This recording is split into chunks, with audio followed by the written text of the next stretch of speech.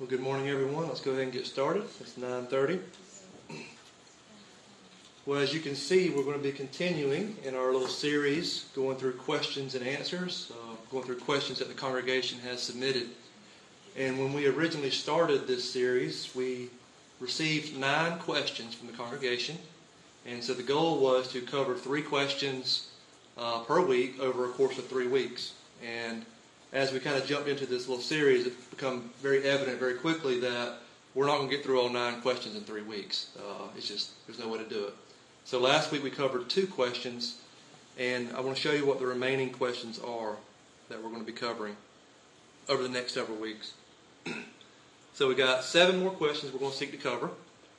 And today the questions we're going to try to answer are questions number 6 and question number 7. Okay? All right, so question number 6 is, many use 2 Peter 2, verse 1 as a proof text against limited atonement.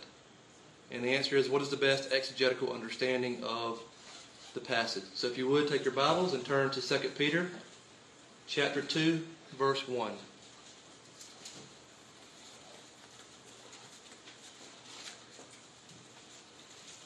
So we're turning to 2 Peter 2, verse 1.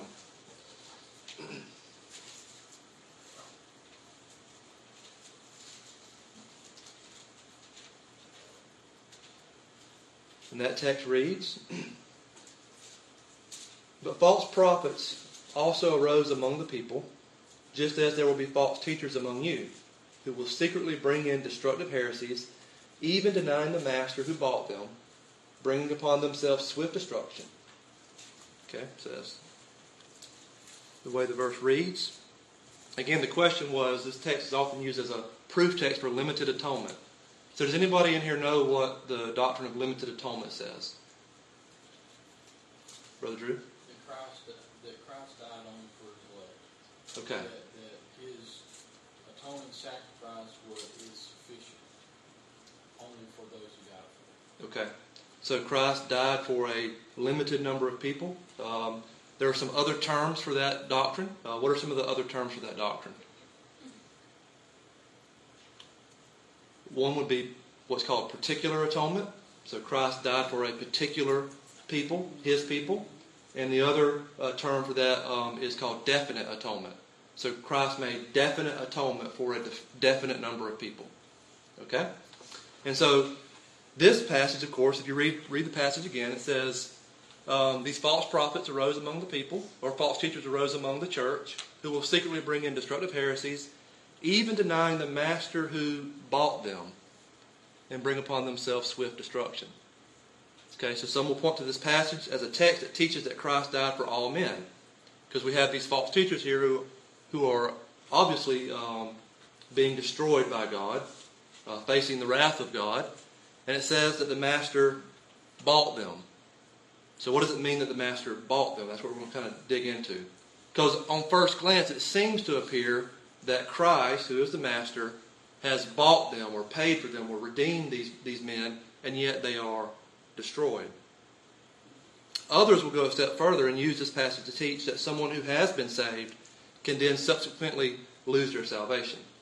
And so you have 2 erroneous teachings that people use this text to support. One is a universal or unlimited atonement, that Christ died for everybody without distinction. And secondly, that people who Christ has died for can be saved and then later lose their salvation. Okay? So, well, actually, you're continuing, so I'm sorry. That's all right. So, I'm going to go ahead and give you the answer up front and then explain the answer as we go through. Okay, so does this verse teach a universal atonement, or that one can lose their salvation? Well, the simple and emphatic answer is, of course, no, it does not. We can confidently interpret this passage as not teaching universal atonement, but rather as a warning to Christians to be on guard against false teachers who claim to be of the faith and yet are leading people astray with destructive heresies. Scripture is clear. Those who are Christians have been redeemed by the Redeemer. That is, they have been bought by the Master, at the cost of his own blood. And so what we have in this passage are those who claim to be Christians, that is, they claim to belong to Christ, and yet they deny the Master, as evidenced by the destructive heresies they teach in the church and their sinful conduct. Their end will be destruction, thereby evidencing they never were one of Christ's sheep. Further, this passage is a warning to any who follow after them that their end will also be destruction, thereby evidencing that they too are not of Christ's sheep. All right, so how do we get to that answer? Because, and I ask that because of this, how can we be so confident to say that they, that is those false teachers, were not bought by the Master when the text clearly says they were bought by the Master, right? Now, what does the text say? It says they deny their Master who bought them, right? So it clearly says the Master bought them. So how can we confidently say that they were not bought by the Master when the text says they were bought by the Master? Well, let's begin by looking at the immediate scriptural context. What is Peter's concern in this chapter? Is his aim here to teach on the doctrine of the atonement, or to warn Christians that false teachers will arise from within the ranks of the church? It'd be the latter, right?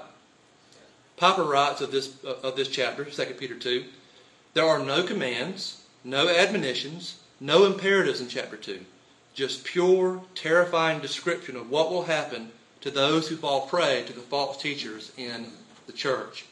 His aim is clearly to warn of false teachers by describing their conduct, their teaching, and their judgment.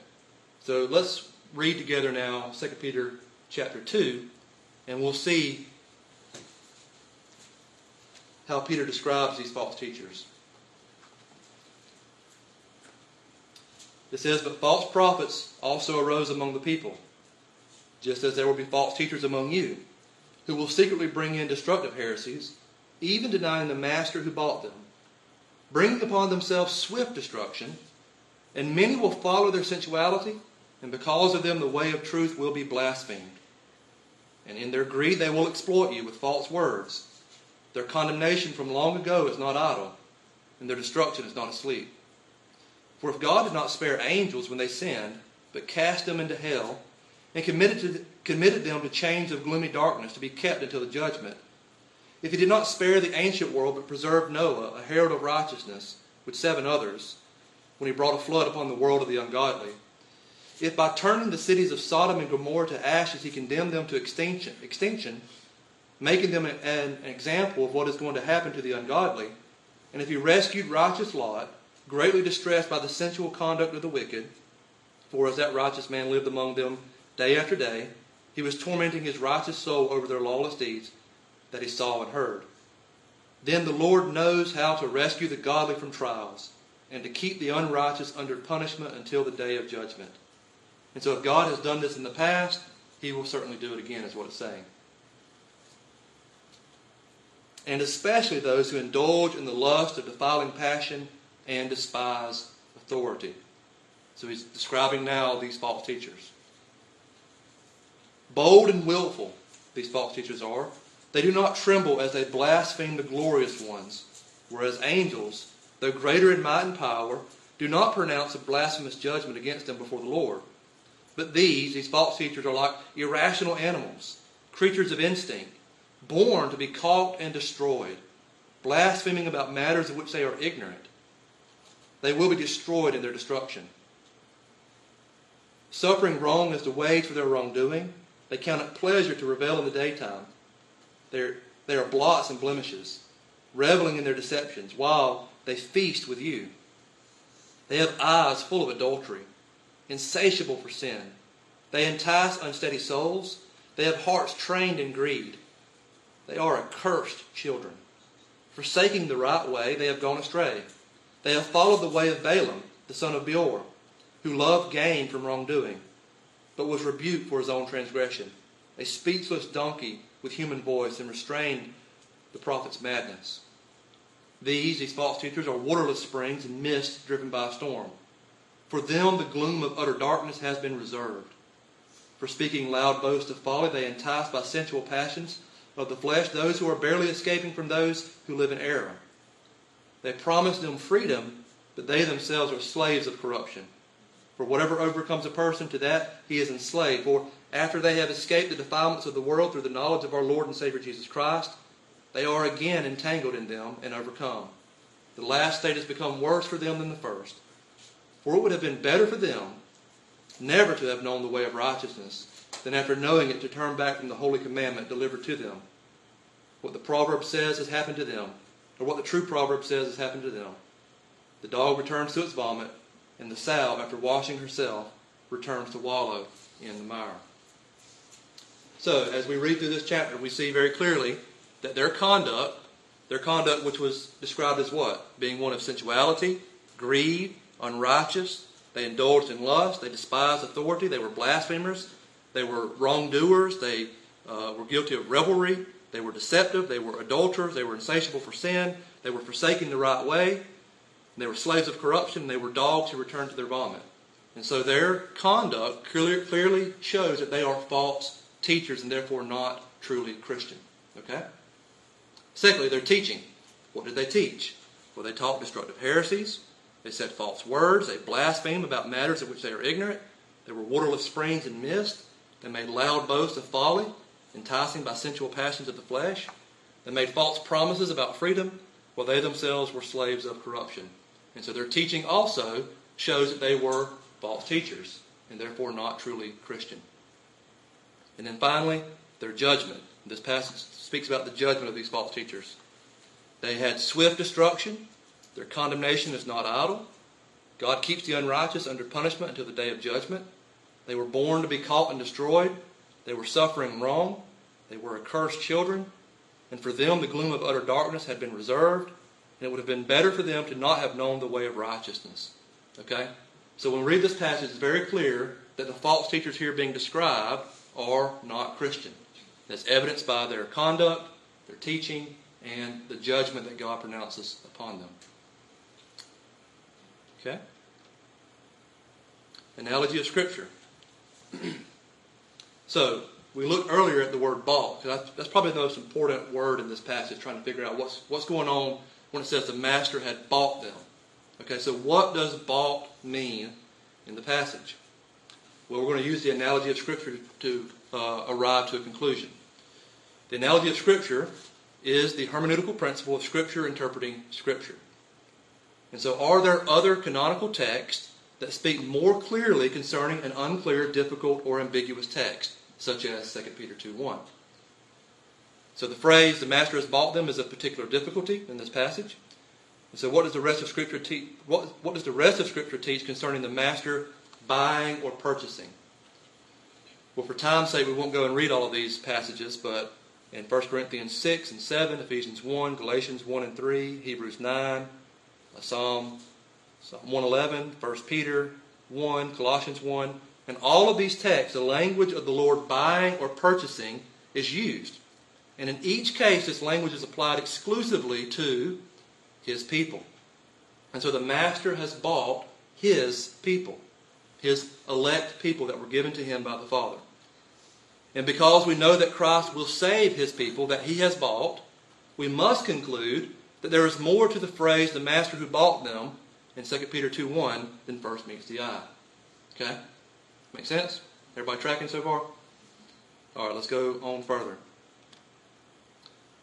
Another difficult phrase that's used in this passage is the word master. And so using the analogy of Scripture, what does the word master in this text mean? Well, we've looked at the word or the concept of bought as it is addressed in other Scriptures. Now, let us consider the word or concept of master. The Greek word translated as master in this passage is the word despotes. And that word is used in at least 5 other New Testament passages to refer to God. It's used in Jude 1 as translated as master, Revelation 6 translated as Lord, 2 Timothy 2 translated as master, Acts 4 translated as sovereign Lord, and in Luke 2 translated as Lord. Okay, so although this is not the usual Greek word to denote God in the New Testament, it has no significant effect on the understanding of the passage. I think sometimes, if we think of the word despot, which is where we get the we get our English word despot from that Greek word, right? When we think of the word despot, it has a negative connotation. Someone who's a despot is a bad ruler, right? A wicked ruler. But the word itself is not a bad word. Does it make sense? The word itself just simply means one who has absolute authority, one who is a master, one who is a lord. Okay? So the word despot is not a bad word. It just has a bad connotation in 21st century English language, right? Okay? So when Peter says that God is a despot here, it's not a negative thing, right? It's a positive thing because he is a despot. He is an absolute ruler over all things. Okay? And so it is an appropriate title and description of God, who is, in fact, the sovereign Lord. All right. Moving forward. Everybody tracking so far? Okay. Now does Scripture continue? Are there any other Scriptures that have a similar teaching to that of 2 Peter 2:1? Well, I think there's several Scriptures, but probably two of the most well-known are Hebrews 6 and Hebrews 10. Both of those chapters teach the same thing as being taught in 2 Peter 2. Both of these passages teach on the doctrine of apostasy. Both of these passages have as their main thrust a warning against falling away and an encouragement to persevere. And that is the same message of 2 Peter 2. In the Hebrew passages, we see similar things being said of apostates who seem to be enjoying the spiritual blessings that can only come from covenant union with Christ. In Hebrews 6, we see the apostates were enlightened. They tasted the heavenly gift. They shared in the Holy Spirit. They tasted the goodness of the Word of God and the powers of the age to come. In Hebrews 10, we see the apostates had knowledge of the truth. There seemed to be a sacrifice for their sins. They seemed to have some interest in the blood of the covenant. They seemed to be sanctified. And they seem to experience the Spirit of grace. In 2 Peter 2, we see that these apostates were bought. They escaped the defilements of the world. They had a knowledge of the Lord and Savior Jesus Christ, and they had known the way of righteousness. Very similar, right? All those passages. And so we deduce from this that the false teachers in 2 Peter 2 had made a profession of faith. With this profession of faith comes the assumption that the blessings of being in covenant union with Christ are now the possession of the professing Christian.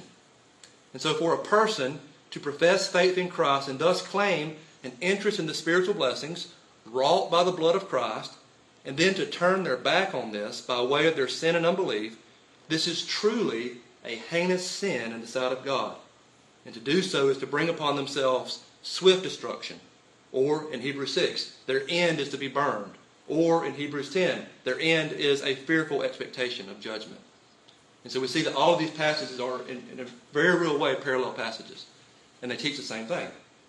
That those who are apostate seem to have an interest in Christ, but because they have turned away from Christ, their destruction is all the more worse because of that. You see that? So we deduce from that in 2 Peter 2, 1, these false teachers who were bought by the Master were not redeemed by the Master. They were not bought by the blood of Christ. They seem to have been bought. They claim to have been bought, but they never really were bought. They never were bought by Christ. Just as those in Hebrews 6 and Hebrews 10 never really had a true interest in the blood of Christ. Okay? Now, analogy of faith. I know this writing's small, so apologize about that. Analogy of faith. This is the hermeneutical principle that states that the faith or the body of doctrine that the Bible teaches will not and cannot be contradicted by any particular passage. Thus, when we read Scripture, we conclude that the faith taught in Scripture teaches a definite atonement leading to a persevering faith. The Bible teaches that God has chosen a people, that He has given them to His Son for the purpose that they should be saved, and in the fullness of time, God sent His Son to accomplish this work. Christ accomplished this work by living a perfect life in place of His people, and then dying a substitutionary death for those same people. He was then raised on the third day for these same people, and now sits at the right hand of the Father making intercession for these same people, and ruling all things for the good of these people. And one day He will return and will glorify all of His people, and His people will dwell in the presence of God forever in the new heavens and the new earth. This is the consistent teaching of Scripture. passages such as, well, all of those passages mentioned, Matthew 1, John, Romans, Galatians, Ephesians, 1 Peter, 1 John, Revelation, all of these passages teach the doctrine of definite or particular atonement, and so it becomes abundantly clear that this is the faith once for all delivered to the saints. This is the faith that these false teachers are denying, and thus evidencing themselves to not be in the faith, and thus not be those for whom Christ has died or bought. Okay? Everybody tracking so far? Next, historical theological interpretation. This is the process by which we compare our interpretive conclusions from our work of canonical exegesis with historical and systematic theology, and is in reality a continuation of the analogy of faith, or the analogy of the faith. An example of this would be consulting our confession of faith, consulting trusted commentaries, and the works of theology that have been written over the course of church history. Our confession of faith upholds the doctrine of the particular and effectual nature of the redemption that Christ came to accomplish, and thus categorically denies the doctrine of universal atonement or the losing of one's salvation. If you look at our confession, you read chapters 3, 5, 7, 8, 10, 11, 14, 15, 17, and 21. Each of these chapters uphold the doctrine of particular atonement and perseverance of the saints, either explicitly or by way of theological implication. Therefore, the conclusion, 2 Peter 2:1, according to the immediate scriptural context, the analogy of Scripture, the analogy of faith, and the historical theological interpretation cannot be interpreted to teach the doctrine of universal atonement or that one can lose their salvation. Thus, we conclude that what is meant in this verse is that these false teachers are falsely claiming to be Christians, and this is made evident because their manner of life and teaching is denying that Jesus is their master who bought them. Their sin is made all the more heinous because by their false profession of faith, they are profaning the blood of the covenant and outraging the Spirit of grace. Their end will be destruction, for it is a fearful thing to fall into the hands of the living God. Therefore, and this is what the whole point of all this is about, therefore, Christian, be on the lookout for false teachers, and do not be led astray by them. The false teacher's manner of life and their doctrine will betray them. Okay? That's the point of the passage. Thus, those who are called into the ministry are to keep a close watch on yourselves and on the teaching, 1 Timothy 4:16a. All right. Any comments, questions, clarifications on that, brother? Pastor Tyler, John 15 is another passage that came to mind as you were talking about that. Jesus speaks of branches who are, in a sense, externally united to him. Yeah. But they don't bear fruit because they're not truly united to him. Right. So he cuts them off. Would you say that in the new covenant, that there are curses in the new covenant for apostates? Yes. Okay. Yes. The judgment on apostates is more severe than judgment on those who are unbelievers who never made a profession of faith.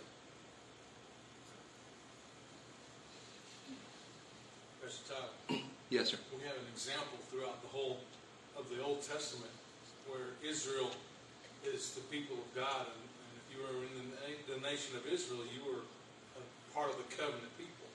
However, there were many apostates within that nation. And the New Testament tells us that not all the children of Abraham really are the children of Abraham, only the children of faith. Yeah. And so we have that example from the Old Testament that, the people of Israel, whether they were saved or not, they still enjoyed the benefits of being part of that covenant community. Yeah. And so we can see that even in the New Testament, in the New Covenant, there can be people that make false professions of faith that will enjoy the benefits, if you will, of being united with the covenant community, even though they are not truly spiritually united with the covenant community. Right. And so therefore we must be on the lookout. We must first examine our own hearts, and we must examine those who teach us. Right? Absolutely. All right. Everybody satisfied with that? Brother? Back to the original question, and then we dealing with 2 Peter 2:1. It makes me think that when we have an interaction with someone that believes in Mm-hmm. We think of 1 Timothy 2:4. You know, people misinterpreting that he wants all men to be saved.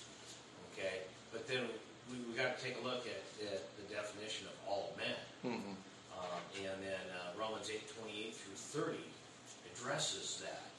It addresses,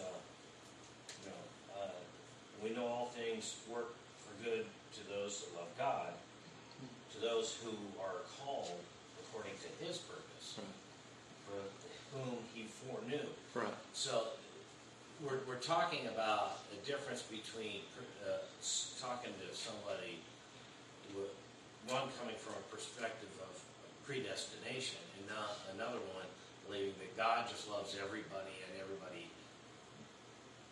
But the Bible talks about us, we addressed it last week, there's going to be a change in our lives. Mm-hmm. If we're truly with God, there's going to be a change, you know, and we're going to constantly be moving away from the old man. Yeah, we believe in more than a particular atonement. We believe in a particular atonement that is effectual. So we believe that those whom Christ has saved, it will be effectual. For who He has made atonement for, we believe that will be an effectual atonement, meaning their sins will actually be forgiven, and it will result in them having a changed life that evidences that they're saved. Yeah, and then the second half of what you're talking about, to me, it seems to address Hebrews 5. Hebrews 5 talks about warning against falling away, Mm-hmm. but it gives a description that you probably would not fall away. You probably were never with Christ. And that's, here again, we're talking, I think that a lot of people that talk to us and take 2 Peter 2:1 out of context, and that's the 3 C's, they latch on to one aspect because someone has told them that, Mm-hmm. but they've gone to no references, like what I'm talking about, you know, Romans 8, you know, 1 Timothy, Hebrews, those things give a better description of what they're talking about in 2 Peter 2:1, Right. to me. Yeah, definitely. You know? And I think that a lot of times someone grasps onto one scripture, holds on to that, and if we're talking to them, they go, oh no, but I've been taught this. But you've been taught that from someone's word and not necessarily God's word. Yeah. That's the battle that I see a person having in the world amongst people that say they're believers, and getting it, well, this came from an authority, a pastor. You're not a pastor, therefore, blah, blah, blah. Well, that's, here again, there are false teachers out there. Yeah, and I would also just, if someone believes that passage teaches a universal atonement, they're wrong, but that doesn't necessarily make them a heretic.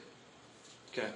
Correct. So. Correct, but it's limited. Their knowledge is limited based on what they hear and not necessarily what they read, because a lot of people are biblically ignorant and they're trusting that someone in your position is telling them the truth. Yeah. All right, question number 7. That one, the last question was a pretty easy question. This question is not a very easy question. Oh, great. And I don't know if I probably won't be able to finish this one today.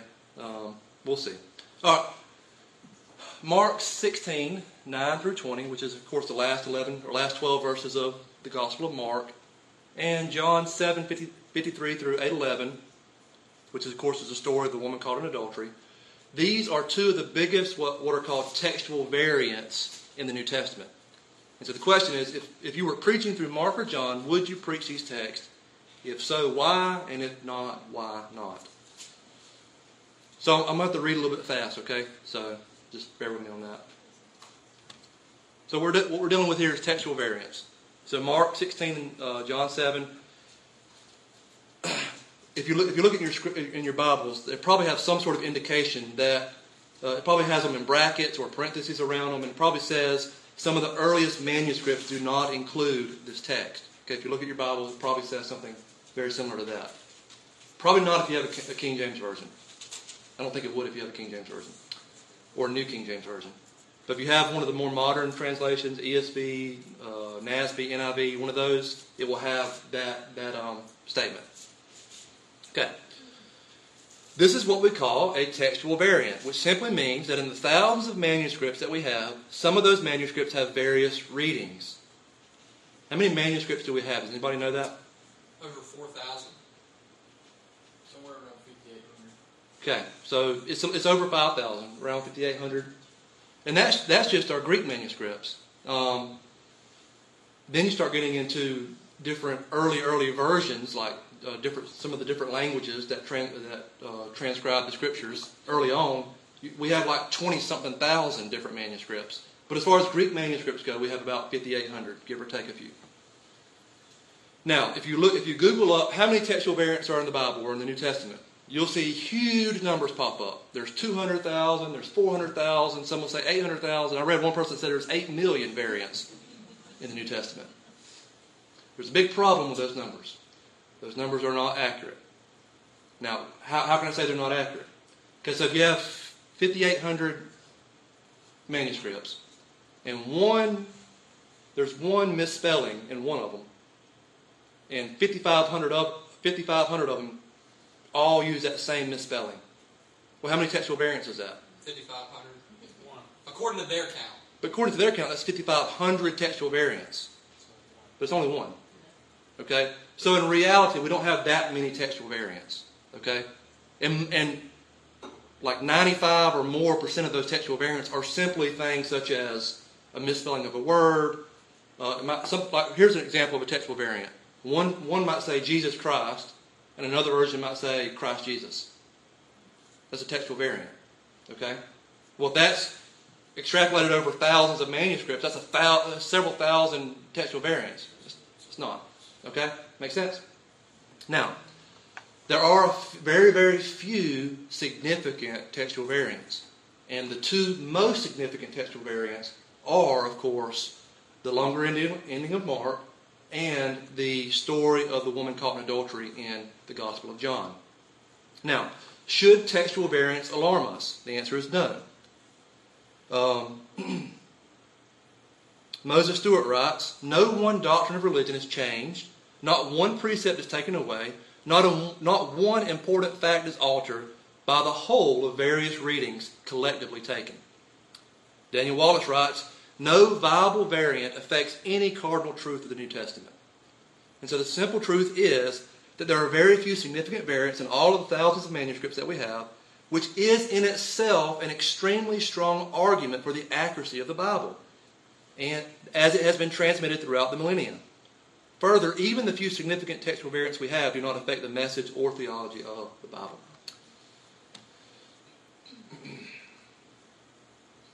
All right, textual variants and textual criticism.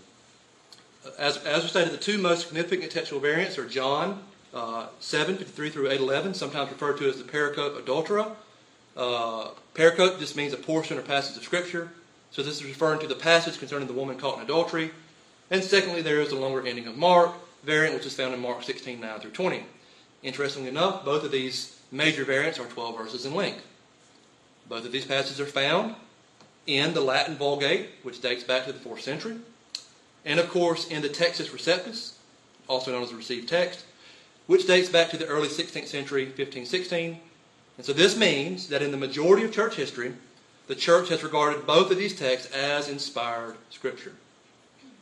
However, as a result of archaeological discoveries, older manuscripts were later found, most notably Codex Sinaiticus and Codex Vaticanus, both of which date back to the mid-4th century. And because these manuscripts are some of the oldest and most complete ancient manuscripts we have, and those manuscripts don't include these two passages. They omit these passages. This has had a major impact on modern textual criticism and modern Bible translations. Okay, everybody following so far? All right, so for the majority of church history, these have been considered Scripture. However, in the 1400s and the 1800s, these two major manuscripts were discovered, and these two major manuscripts did not include these passages. And so our modern translations today have a critical view of these passages, and oftentimes they will put them in brackets and stating we don't think that these were in the earliest manuscripts and therefore may not be Scripture. For example, the Revised Standard Version just completely omits it altogether and puts it in a footnote. Okay? All right, so let's work through this. History, the history of textual criticism. The earliest centuries, so in the earliest centuries, in the first 500-600 years of the first millennium, there were three main text families or types that arose. That was the Alexandrian, the Byzantine, and the Western. These were all different major... If you have the Alexandrian text type, so all the manuscripts that are Alexandrian are pretty similar. All the manuscripts that are Byzantine are pretty similar. All the manuscripts that are Western are pretty similar. That's what it's saying. So there's different text families. From these text types, the Bible was translated into various languages as Christianity spread. Okay, then you get to the Middle Ages and beyond. By the 7th century, the use of Greek had all but disappeared except in the Byzantine Empire. Hence, by the time the printing press was invented, the Byzantine text type was the dominant form of the Greek text. This text type, which came to be known as the Textus Receptus, was the underlying text for Erasmus's Greek New Testament in 1516, and this was the underlying text behind Luther's translation into German in 1522, and Tyndale's translation into English in 1525, and of course this would become the text type underlying the KJV in 1611. Now we move into the modern era. After the discovery of several ancient manuscripts that were older than the manuscripts used by Erasmus, Westcott and Hort published a new Greek Testament in 1881. Westcott and Hort largely rejected the Byzantine text type, focusing on the Western and Alexandrian text types, of which, of course, Codex Sinaiticus and Codex Vaticanus are included. Since 1881, the majority of the English translations of the New Testament have used an underlying Greek text that is much closer to the one published by Westcott and Hort as opposed to the one published by Erasmus. Okay? Everybody following so far? All right. This is why our modern translations have differences with the KJV, for example, or the New King James Version. Now, what is textual criticism? Well, textual criticism is the science or the study of examining the text, the Greek manuscripts, to try to determine which is the closest to the original reading. Because, of course, we realize we do not have the original copies or autographs of the Scriptures. The ones that were actually written by the apostles, we don't have those, right? They don't exist. What we have is copies of copies of copies of those. Okay? And so that as we examine those copies, we look for evidence in those copies to determine, okay, which reading here is probably closest to the original reading. That's what textual criticism is. And basically, it focuses on two types of evidence. First is external evidence, which seeks to determine which reading is supported by the most reliable witnesses. Now, when you hear the word witnesses, what that refers to is the Greek manuscripts are a major witness, what the text types, okay? The different versions, because the Bible was translated into lots of languages in the early centuries, like Latin and Coptic, and so many languages the Bible was translated into. So those are witnesses as well. And also the witnesses of patristic citations. That is, the witnesses of the early church fathers, as in their writings and their sermons, they would cite Scripture. Okay? And so if a text is cited by a lot of church fathers, then we could probably deduce that that was part of the original text. Everybody following so far? Okay. So the Alexandrian text is represented by the majority of papyri, which is, we have very, very few of those manuscripts left because the type of paper it was written on was very fragile. And so most of the papyri we have today, or all of the papyri as far as I know, is fragments. We don't have a full, complete set of the early papyri. Next, there's several early, I don't know if I'm saying this word right, uncials. And that is the text types that were written on parchment paper, which was much more durable than the papyri. And uncials means that these texts were written in all capital letters. Okay? The Coptic version, so that's one of your languages that it was translated into, and the early church fathers such as Clement and Origen. Okay? So that's your external evidence for the Alexandrian text. Western text is represented by the uncial D, the language of Old Latin and Old Syriac, and the early church fathers such as Irenaeus, Tertullian, and Jerome. And the Byzantine text is represented by the vast majority of Greek manuscripts and most of the later church fathers. And so we said earlier there's like 5,800 Greek manuscripts. I think it's like 5,300 of them are Byzantine text. All right. Internal evidence. This involves both transcriptional probabilities having to do with the habits and practices of scribes. Okay, so scribes tend to have certain characteristics and probabilities that they'll follow. Okay, so for example, if they're copying a scripture and there's a verse that seems kind of odd or the reading's kind of difficult, they may make that reading a little bit more easier to read, right? And so over time, you can see where that could change the readings of the scripture over time. That's just one example of transcriptional probabilities. And the other one is intrinsic probabilities. And that has to do with the biblical author's style and vocabulary. So when we read certain authors, they have certain styles and vocabulary. Paul writes like Paul. He doesn't write like Luke or Mark. Make sense? So each of the biblical authors has their own style and vocabulary. And so here are 5 helps to do internal evidence studies. We prefer the shorter reading. We prefer the more difficult reading. Prefer the reading that accords best with the author's style and vocabulary. Prefer the reading that best fits the context with the author's theology. And prefer the less harmonious reading in parallel passages. David Allen Back writes, the ambiguity of these criteria make New Testament textual criticism an art as much as a science. And I think that's very, very important. Although there's a lot of scientific methods used in textual criticism, it's still an art. Therefore, conclusions regarding any particular variant reading are often the result of a tenuous balance of criteria for or against. All right, so arguments for and against. This is for concerning the longer ending of Mark. The against evidence is, the external evidence is the earliest extant manuscripts. The Alexandrian text we don't have. Don't include the longer ending. So most of these early manuscripts end at Mark 16, verse 8. Many of the translated versions into languages such as Old Latin, Syriac, and Sahidic and Armenian don't include the longer ending. And many early church fathers hold to the Gospel of Mark ending at 16:8, such as Eusebius and all those different church fathers. They're hard to say. Internal evidence.